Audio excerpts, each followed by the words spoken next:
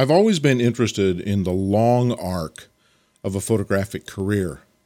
Not just what a photographer did last week, last month, last year, not this book, but to see the artistic growth over time. And as a photographer, I'm interested in my own process of seeing my work evolve over time.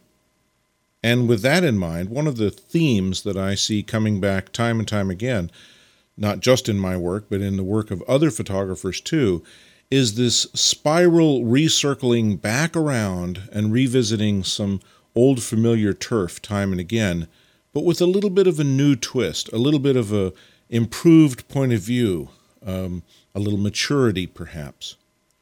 Those of you who followed my work know about my Made of Steel portfolios and project that took place starting in the mid-'80s, culminating in the first ever folio in 1993. If I'm known at all for any body of work as a photographer, it's probably that body of work. So when we moved in to this building across the street from the shipyard in 2001, I specifically avoided going across the street to the shipyard for a number of years because I didn't want to photograph the same old. I wanted to have some time, some separation between that work and anything I might do now.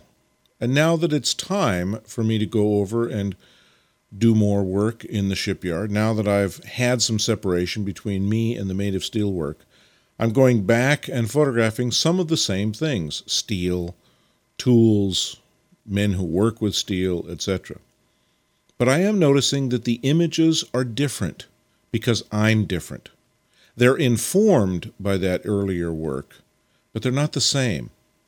They're not repetitive, and I'm very happy about that. I'm seeing new things because I'm seeing with different eyes than I photographed with in the early and mid-'80s. This image of the newly installed propeller on the Olympic tug Eagle, I would never have photographed in 1985. It would have never occurred to me to photograph that in 1985, and if it did, I certainly wouldn't have chosen this angle in this composition. So I'm seeing some of the same things, but thankfully I'm seeing them entirely differently.